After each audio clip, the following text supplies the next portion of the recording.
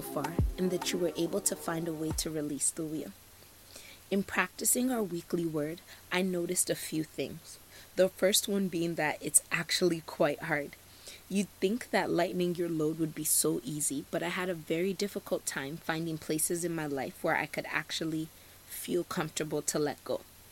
I'm not sure if it's an ego thing or an insecurity thing. It's most likely a little bit of both, which shows me that I have a few things to work on.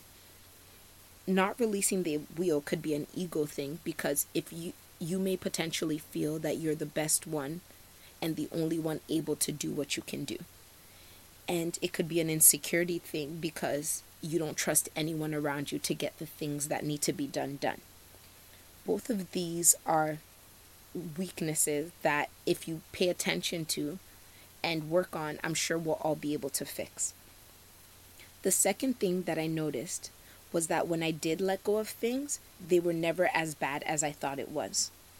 Anxiety has a way of tricking us into believing that the negative conclusion that we made up in our head is a fact, and that there is really no use of trying since we already know how things will turn out. But if we can find a way to get out of our head and move out of our own way, we usually discover that the situation is nowhere near as bad as we thought it was, and even if it is, we have all the tools necessary to deal with it and recover from it.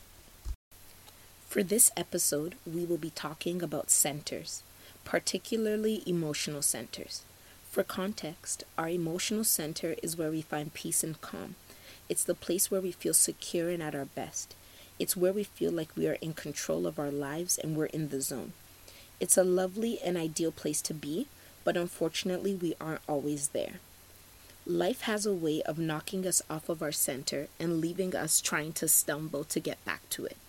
Since the center isn't the only place we will be, I wanted to share some tips on how to deal with not being where we want to be and how to get back to our emotional center.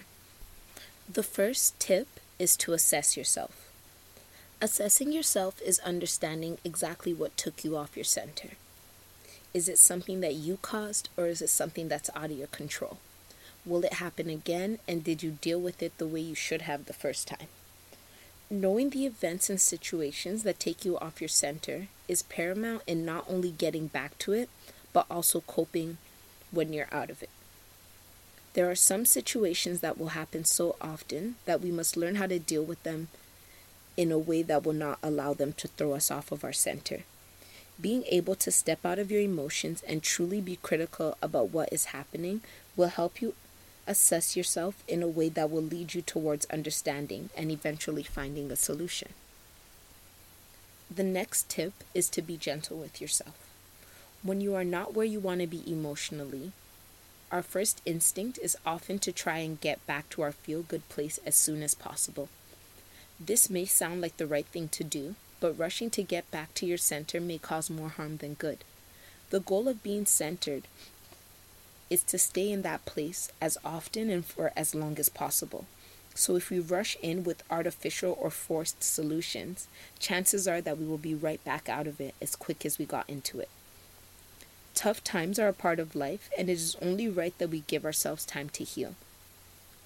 Forcing our justified emotions into a corner will never serve the purpose that we want it to. So as a rule, when I'm feeling off center, I like to give myself a full day to feel down. I take that time to do nothing or whatever I want to do, trying my best not to guilt trip myself for not being productive. I give my emotions the freedom to be released, and at the end of the day, my mind is always a lot clearer. We owe it to ourselves to be gentle with ourselves, especially when we feel like the world is being tough on us as it is. The third and final tip is to be prepared to pivot.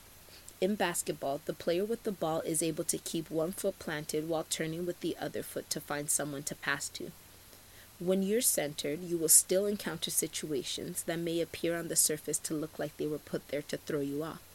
But if you look deeper, you will see that they were actually put there to make you pivot. As you grow, the things that bring you joy and fulfillment will grow and evolve as well. So you must know how to pivot within your center.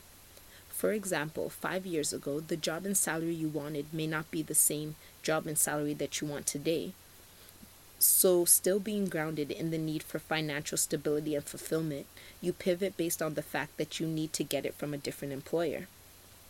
Being flexible and understanding that fulfillment comes with many faces, and understanding that some of those faces you may not initially recognize, will help you to see when you're still in your center but just need to make a couple of turns. So, just to recap, the 3 tips to help with getting back to and dealing with not being in your emotional center is 1, assess yourself, 2, be gentle with yourself, and 3, be prepared to pivot. Now I'm going to get into the weekly word. The weekly word is a statement and guiding principle that is meant to assist you throughout the week and help you to become a better version of yourself. For this week, the word is co-sign yourself. When we consider our talents and gifts, we often search for validation from those around us as confirmation that we are really as good as we feel we are on the inside. This confirmation can come from friends, family, colleagues, or people online. Yes, it is wonderful to have people co-sign your greatness, but what happens when they don't? What happens when your number one cheerleader doesn't see your great idea the way you do?